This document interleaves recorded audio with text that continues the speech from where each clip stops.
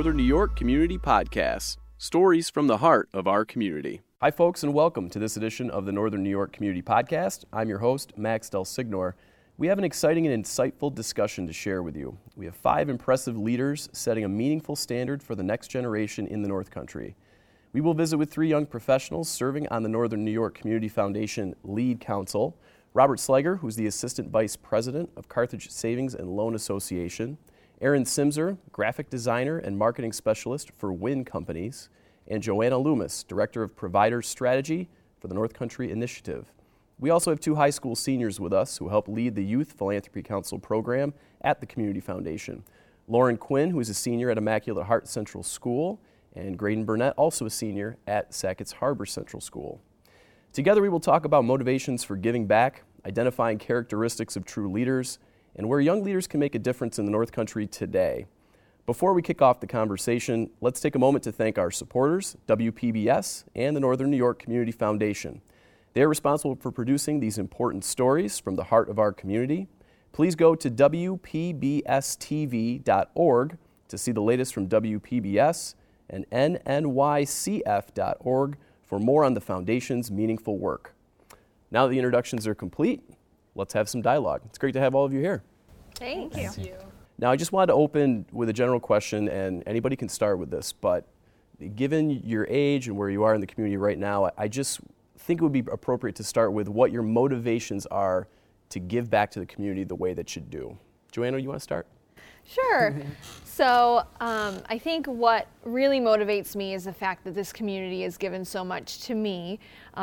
Growing up in Rodman, New York, nearby, in less than economically favorable circumstances, I had some barriers that I had to overcome, but luckily I had a community around me that was able to support me and lift me up and encourage me to take risks that I otherwise probably would not have, including applying to private universities, and that was something that I just felt was unattainable, but because they urged me on, I was able to do that, and I went to St. Lawrence University. It was a fabulous experience, got to study abroad, got to really see a lot of the world, and I owe that a lot to the community. So in turn, being back here as a resident and making this my really permanent home, it's important to give back to the community that's given so much to me.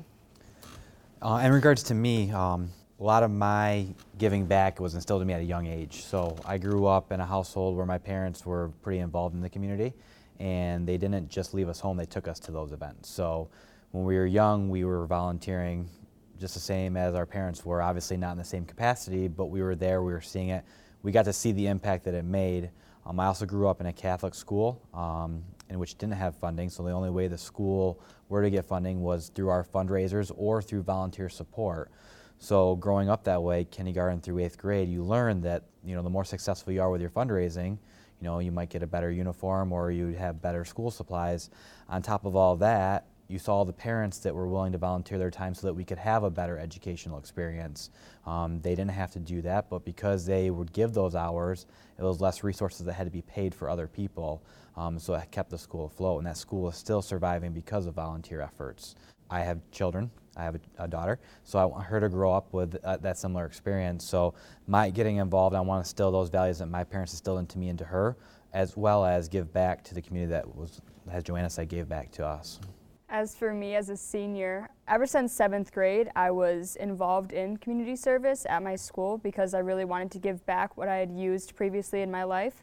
And once the council was open to me, I had to jump on the opportunity to join and help other nonprofits around me.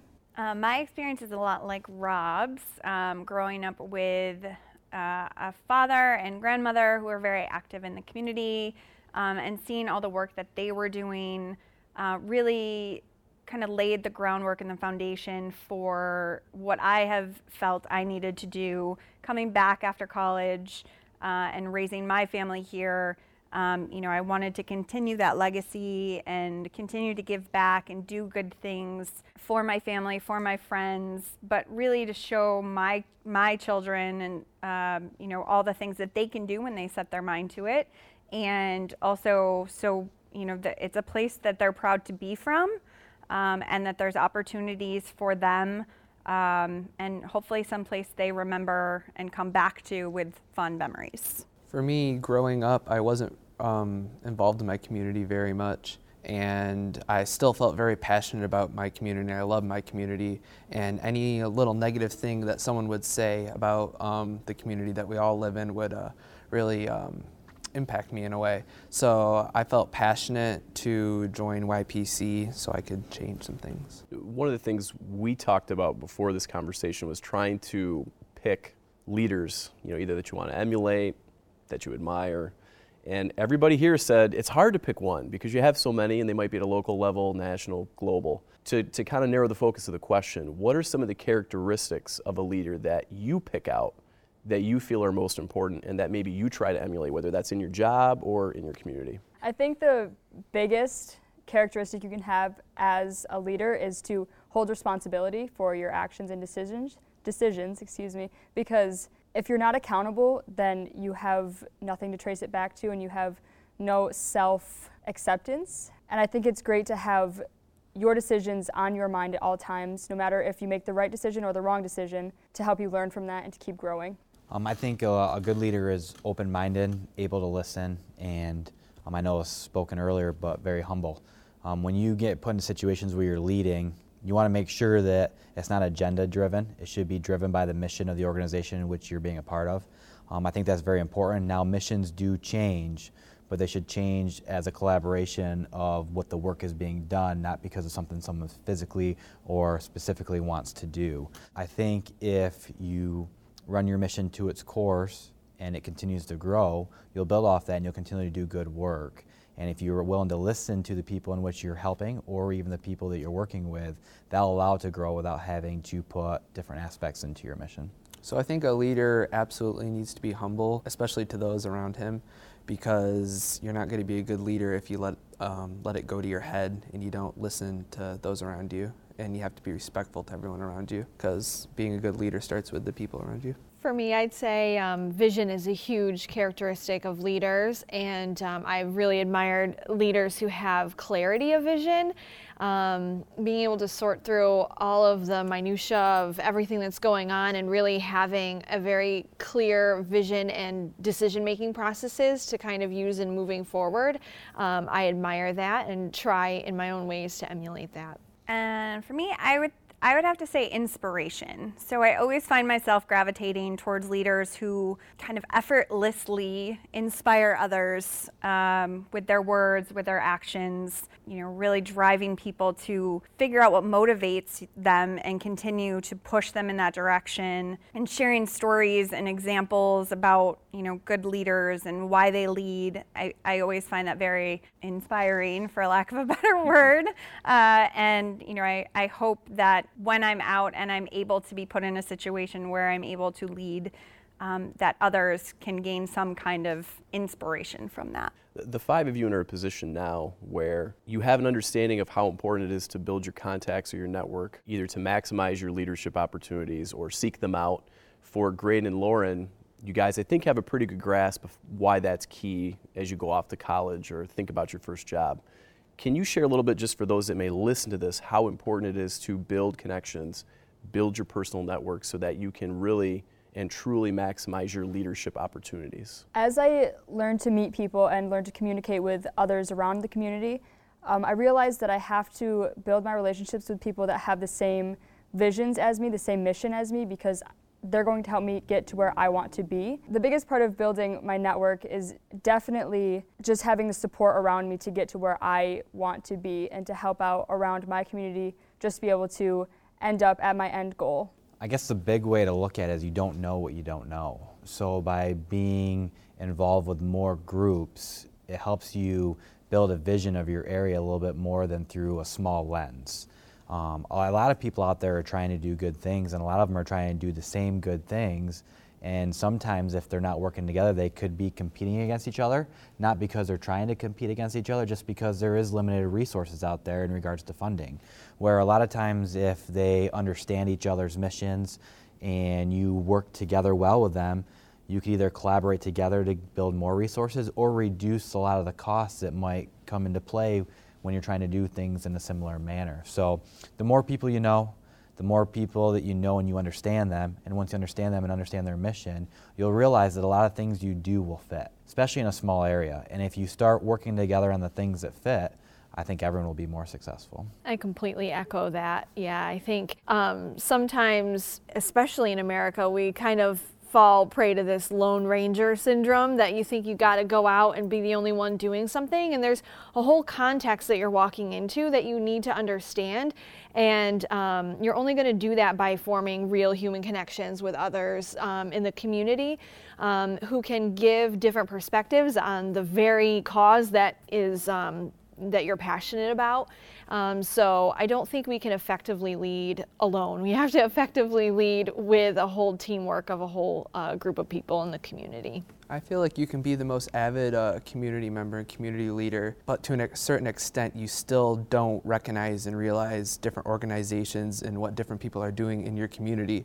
So I feel like even if you are that one person who's super involved with your community, you can always do more and you will continuously learn more about your community all throughout the process. I think that's one of the great things about the Community Foundation and being a part of LEAD is meeting all the different kinds of people and the businesses that they're in and organizations that they're tied to. We've all had an opportunity to work together and talk about our experiences and build partnerships and collaborations that I think have really helped benefit this community. And being that it's a small community, I feel like we do an exceptional job bringing the leaders together, working together to really make this a much better place to live and work. And just to touch on that again, if you're going after a very important mission and you're reaching out for that support, coming from you to certain businesses might not make an impact as maybe someone in that business that also agrees with your mission.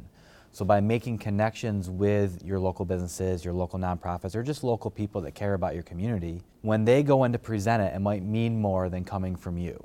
So I think it's very important that you build networks, because if they believe in your mission, they're going to be an advocate for your mission without you having to be that one person always going out there. Well, that's a great point. One of the things, Aaron, you touched on, and I think it's a nice segue or a good point in the conversation, is about our LEAD council group at the foundation. So essentially it's a cohort of young professionals from the Tri-County region. I think there's more than 20 that are on the council currently that are charged with being the strategic grant-making arm of the Northern New York Community Foundation. What's unique about what Rob, Aaron, and Joanna do is identifying the need, doing the research to really hone in on that need, and thoughtfully kind of approach how you could take charitable resources and dollars to address it. And to the three of you, you and your peers do a really nice job thinking through the process. It probably could be agonizing at times because you're trying to figure out what's the end game here, but to your credit, I think LEAD does a really outstanding job picking out the needs that matter most to you as a group and then trying to deploy the resources that are going to matter and make a difference.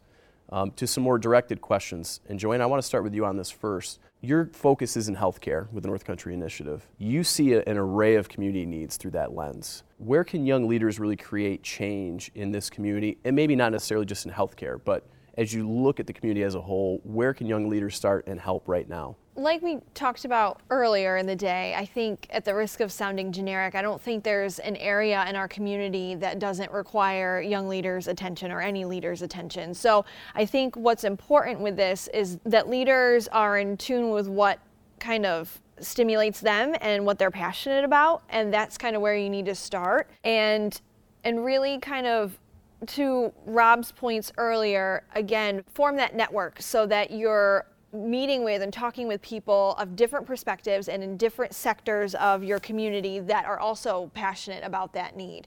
What do they know about the need? What's their take on it? And I think it's important to really, whatever you do, be able to separate out the symptoms of the need versus the causes of the need. Sometimes very well-meaning people or organizations focus on the symptoms of a need, but they're not adequately addressing the causes of the need. And I think think you really need to do both. It shouldn't be one or the other. So, an example of that could be a food pantry. And as someone who used to work in the human services world, and that was a program that we ran, food pantries are wonderful and much needed, but at the end of the day, they're kind of just treating the symptom, right? So how can you bolster that and do things that approach the actual cause?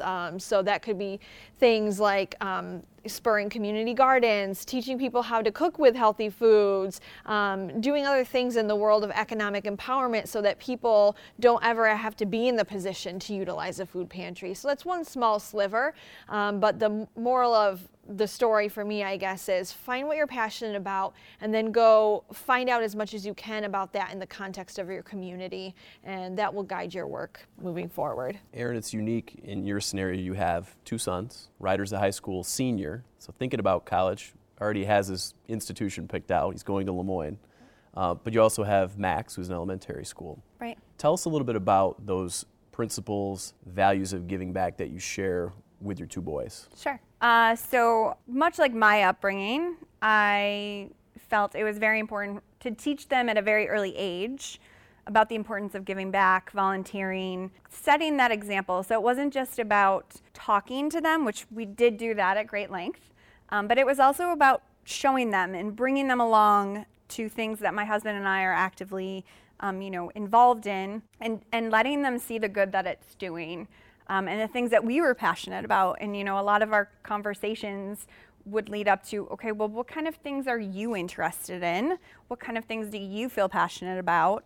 Really finding, and a lot of it has changed significantly from, their early ages to now. A lot of it is very sports driven because they're sports fanatics.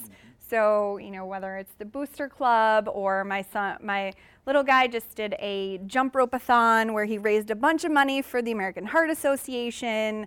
And at the end of the day, he said, "Mom, I just got to raise a bunch of money for kids who have bad hearts." So, it's those little things. And he got very excited about it. And that, made me excited because I'm hoping that these kind of personal achievements, goal setting that's also happening at the same time will be something that they'll continue to use throughout their lives, in hopes that they can continue to find what they're passionate about and do good in their community wherever they end up. How much did Max raise? It ended up being $1,350. In how many days? It was 2 weeks. I mean, that's pretty remarkable to do that in 2 weeks' time. Yep. I mean, he's cute, so he won the cute vote in a lot of instances, I think. And we have very generous friends and family. But he was out there and he's like, "I got to send another message, Mom. I got to send another message." So he was out talking and schmoozing and raising a lot of money, and it was a super proud mom moment. Well, that's a great example. Gives us hope, certainly. Yeah. And I think that's cool too, that it's telling him that you don't have to change the world in one big fell swoop. There are so many different ways to give back, and each one is unique and meaningful in its own way. And I think that's been another message of probably YPC and LEAD, that sometimes I think we think we've got to change the whole world, and that starts by doing one thing. So you kind of have to start somewhere, and you can make change in any number of ways. So that's really cool. Well, and I think the biggest thing for that too was, the whole goal setting process. Like originally his first goal was $250. He said, I think I can do that. And, we broke it out. He had 2 weeks. We figured out how much money every day. And he ended up reaching the $250 in less than 24 hours. And he looked at me and he said, "That happened really fast." And, so that kind of sparked more conversation about, setting goals and doing the right thing and why we're doing it. It gave us a lot of opportunity to talk about the whys, which I think are really important in, where you choose to, put your efforts, because there are so many things that we all could be involved in, but, unless you're truly passionate, you might not be able to give that 110%. And there's only so much of our days that we, between families and work and everything else that's going on, that we can give. So, really being passionate helps keep the train moving forward, I think. Rob, your story is a little different. Not necessarily unique, but growing up, you're a native here from Carthage. You go away for work for a while, lived in Boston for a few years, but you decide to come home. Can you walk us through just the thought process of coming back and also why you got involved as quickly as you did and to the level that you're participating now? So Boston wasn't necessarily, hey, I want to go to Boston. It was a career that presented itself, and when you're young, you follow work. And I was very successful, and I enjoyed Boston. I mean, if anyone's ever been to Boston, historical city, lots to do. I mean, I was there for over 3 years, and I probably didn't touch 1/8 of what you could do out there, not even close to that. But when I got through my third into my fourth year of being out there, you're happy because you're successful, but you can't really explain it until you actually feel inside, but you're not happy. That's, I guess, is the best way to approach that. I got a phone call from Carthage Savings asking me if there's a spot open. We would like to have someone local, especially in the banking world. Banking is big on relationships. People want to be comfortable when you're dealing with money and financing. So I took the opportunity. It gave me a chance to come home, see my family, which I knew I wasn't happy, so I was like, getting closer to family definitely made me happy. But I didn't really find my happiness until when I got home. Carthage Savings philosophy is, hey, be out in the community. And my family's well known, so I owe a lot of that to my parents, but I was recruited to sit on some committees and some boards immediately. And once I started doing that, you realize something, because when you're in a city and you want to get involved, and I tried to get involved out there, and you can go to the food shelter and feed people for a day, but like Joanna said, that's just helping with that current situation. It's not stopping the problem. And in cities, they're jobs. People that are out there helping people, it's their job, it's their life. So you don't just get into something like that. You have to actually put a career into it. You can volunteer, but the volunteer level of support in a city is pretty much just patching the problem, not actually making an impact on it. And I'm sure there's people that can go into a city as a volunteer and make an impact, but it's just you're a little fish in a huge ocean, so it's a little bit different. You come home to a local area where you know people, you have connections, you see people that you grew up with that maybe are in a little bit of trouble. You can make decisions that can immediately impact their lives right away. And it's as easy as saying yes. So I said yes to a couple boards, some that I had no experience about, which in hindsight was very beneficial because I didn't have an agenda going onto these boards. I could get onto them, I could listen to their mission, I could hear what they're trying to say, and just kind of be there as a resource. And as more people asked me to help, because I had the time to do so, I didn't have a family yet, I didn't have a child at that point in my life, I could keep saying yes and helping out. What I came to find out by doing that is that my biggest support could be collaborating with all the boards that I was on as a whole. So I was finding out just in the small town of Carthage that there'd be so many organizations and they'd be running events on the same exact day. Well, there's only so much money in one community, and they can only be in one place at one time. So when you're running an event and another organization, they're not trying to compete against each other, but they weren't on each other's boards to say, hey, we planned this on this day. And once you plan it, you market it, and you resource it, you're not changing your day once you find out someone else is doing that. So an immediate impact was, I'm sitting on a couple boards planning things on the same day, and I said, hey, wait a minute, this isn't a good idea, let's spread this out. And immediately they started making more money on their fundraising events because they weren't taking advantage of a limited resources, they're spreading it out and getting all the resources pulled into them for those specific days.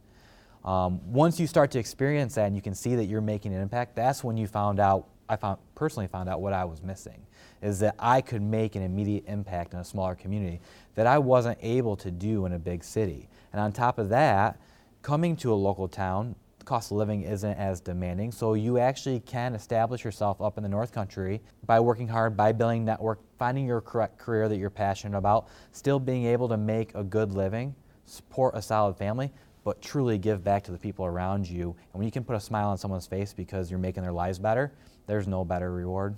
There's a sense of fulfillment there, maybe that was lacking in your time in Boston. Lauren and Graydon, you serve on the Foundation's Youth Philanthropy Council. This is probably a good place just to do a brief background on it, but it's also an advisory council of high school students affiliated with the Community Foundation. Representatives from 3 schools, Watertown High School, Immaculate Heart Central, and Sackett's Harbor. And as a group, you're responsible for making some meaningful grants to support nonprofit organizations in Jefferson, Lewis, St. Lawrence counties. What I think is interesting is the councils have been in operation for 8 years, and in totality has given out $125,000 approximately to support the nonprofit sector, which I think is terrific for the two of you. You've been a part of 2 years where you've given out close to 40,000 of that 125, which I think is really neat. To transition to that experience and ask 2 direct questions, you have to work together with other high school students to make these decisions. And it's a difficult thing to do even for adults that serve on boards. It's hard to kind of come to a consensus. Share a little bit about that process of coming to a decision that you know is ultimately going to make the community better.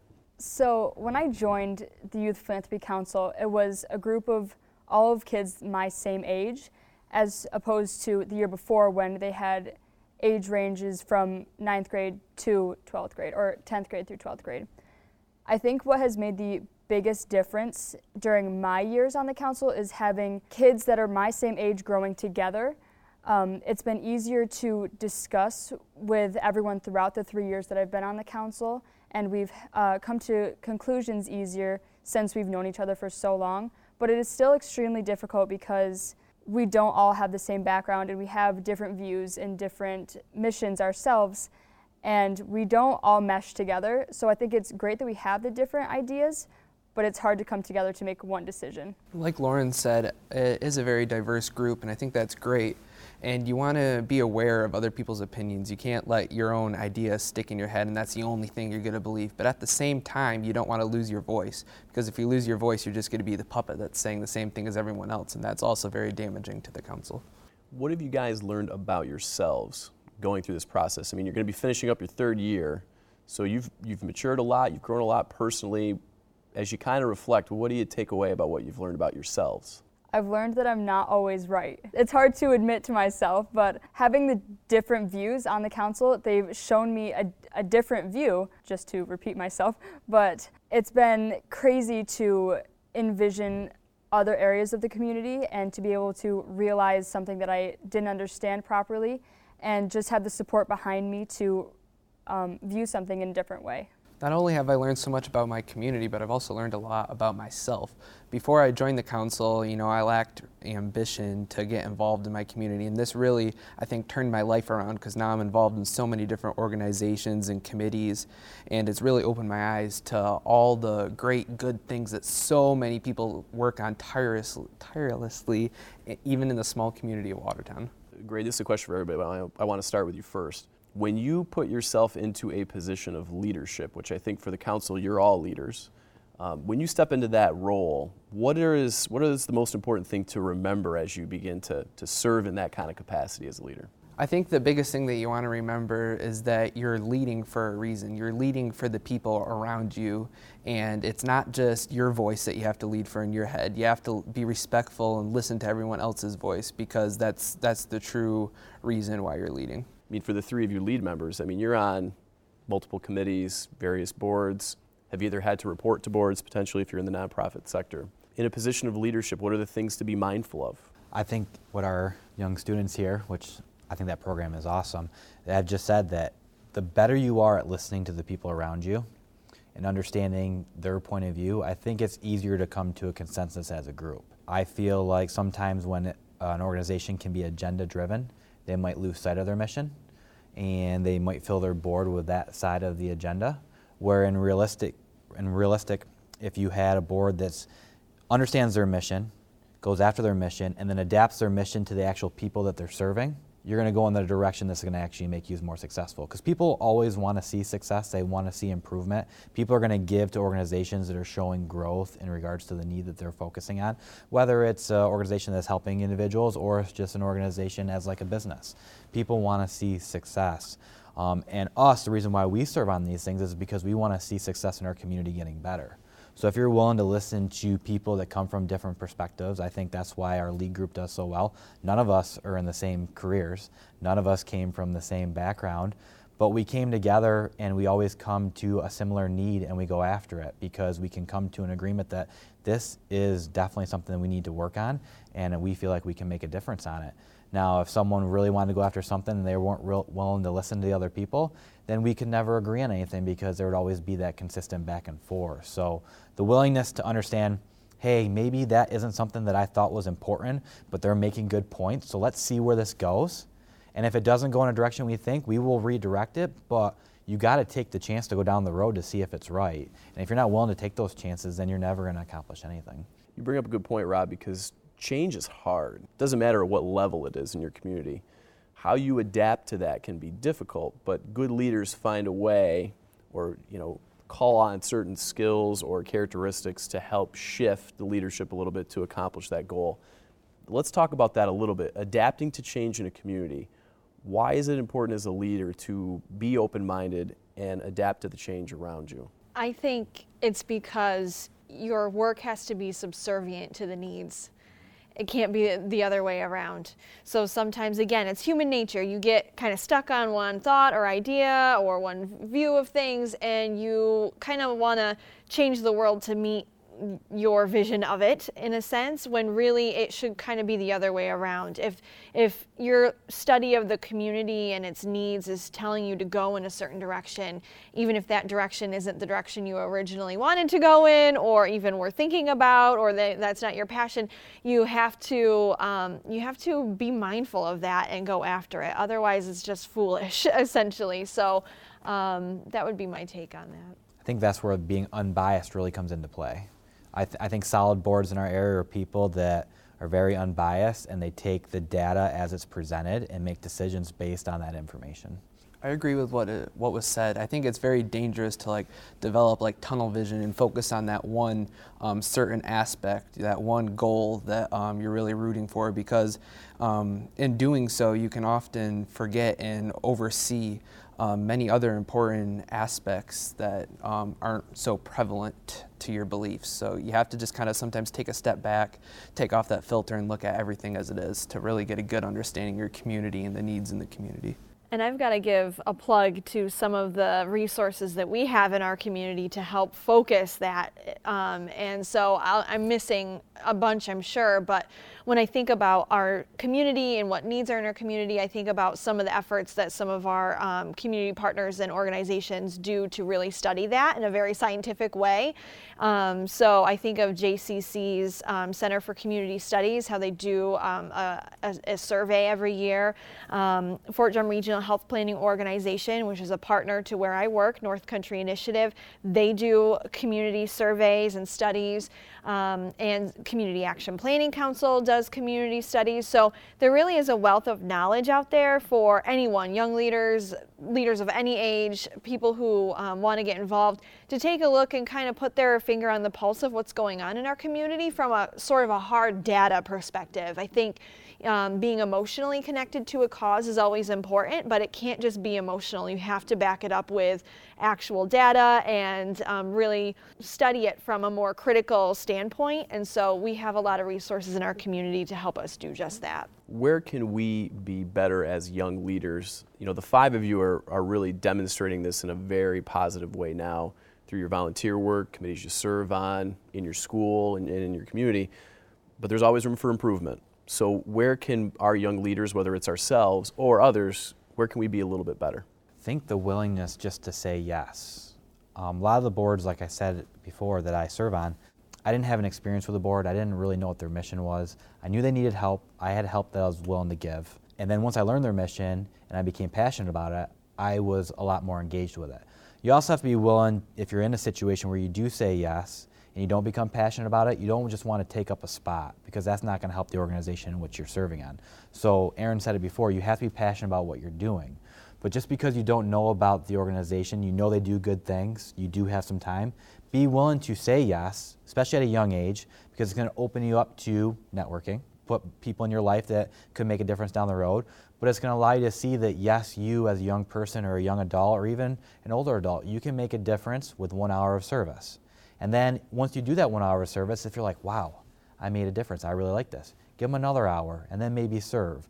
But don't just not say yes to something because in the back of your head you're thinking, man, I know nothing about that group, I don't want to mess up, things like that. Because at the end of the day, you're not going to mess up if you're volunteering, you're going to be helping. I think more opportunities for young leaders to bring in students into situations where they can learn about the process. So to sit in on a board meeting and experience what it's like, to go to a volunteer opportunity and be hands-on and see what good it's doing. I think the more we can do that and really get the youth of our community involved, I think it will be beneficial because I think they'll see what it's ultimately doing, and also make you less scared when somebody does approach you to say, hey, you want to come sit on a board or you want to come sit on a committee. You've already been introduced to that, so hopefully it'll seem less scary. I know when I sat in on my first, I was like,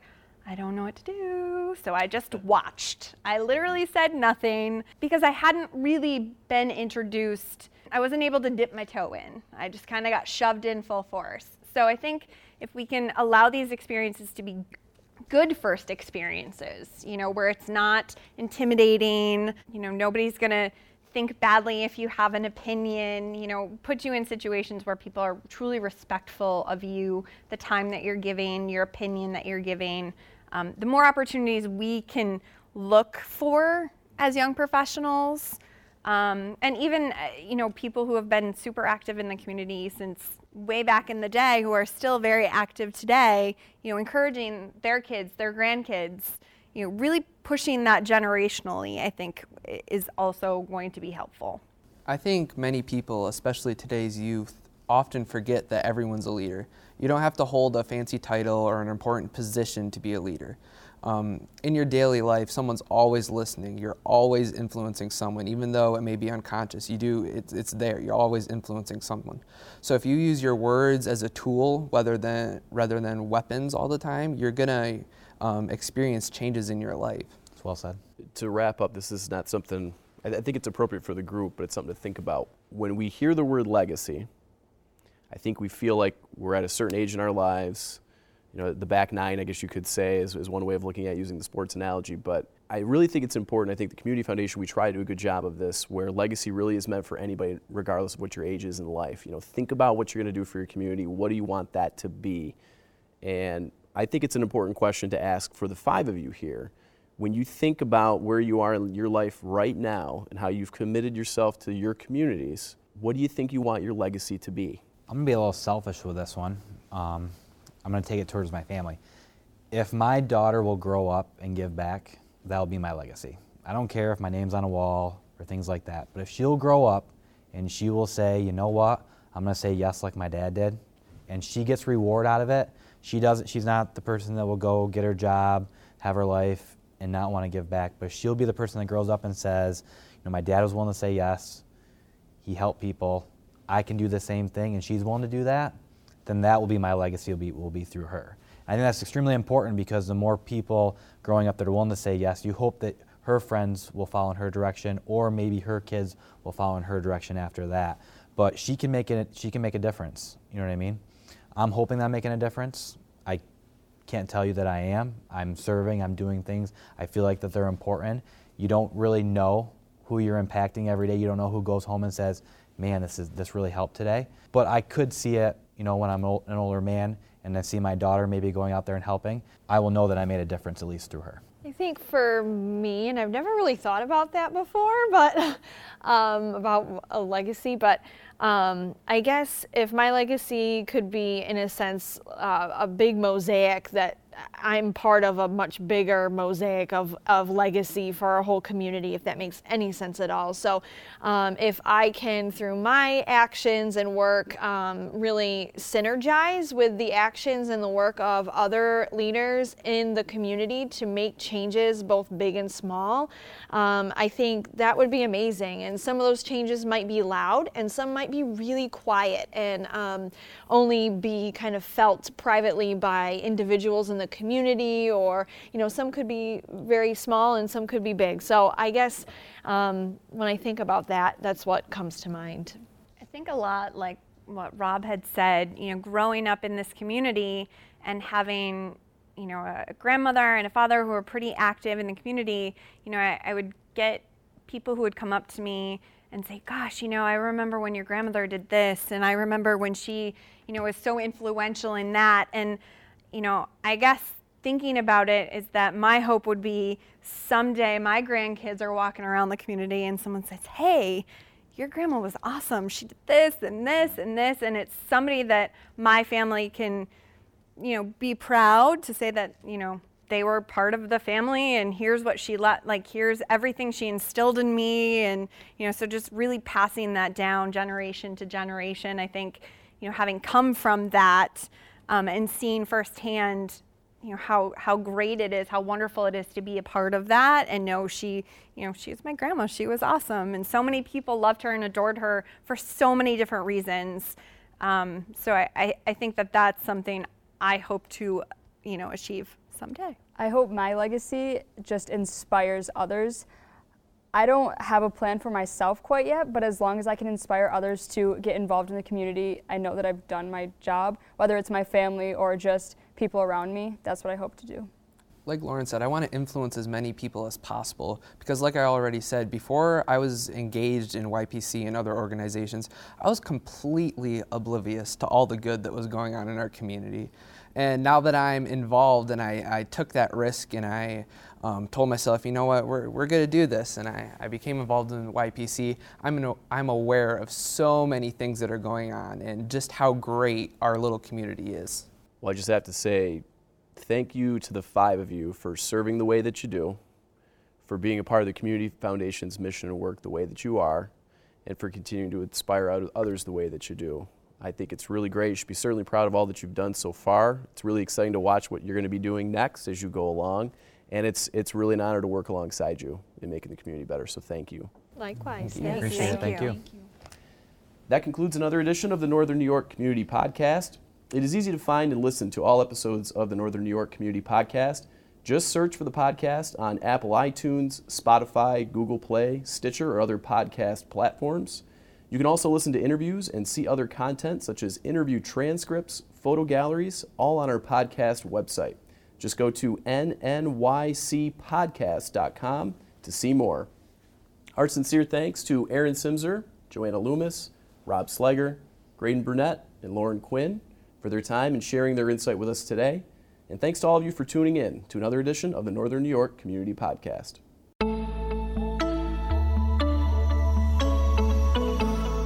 Northern New York Community Podcast. Stories from the heart of our community.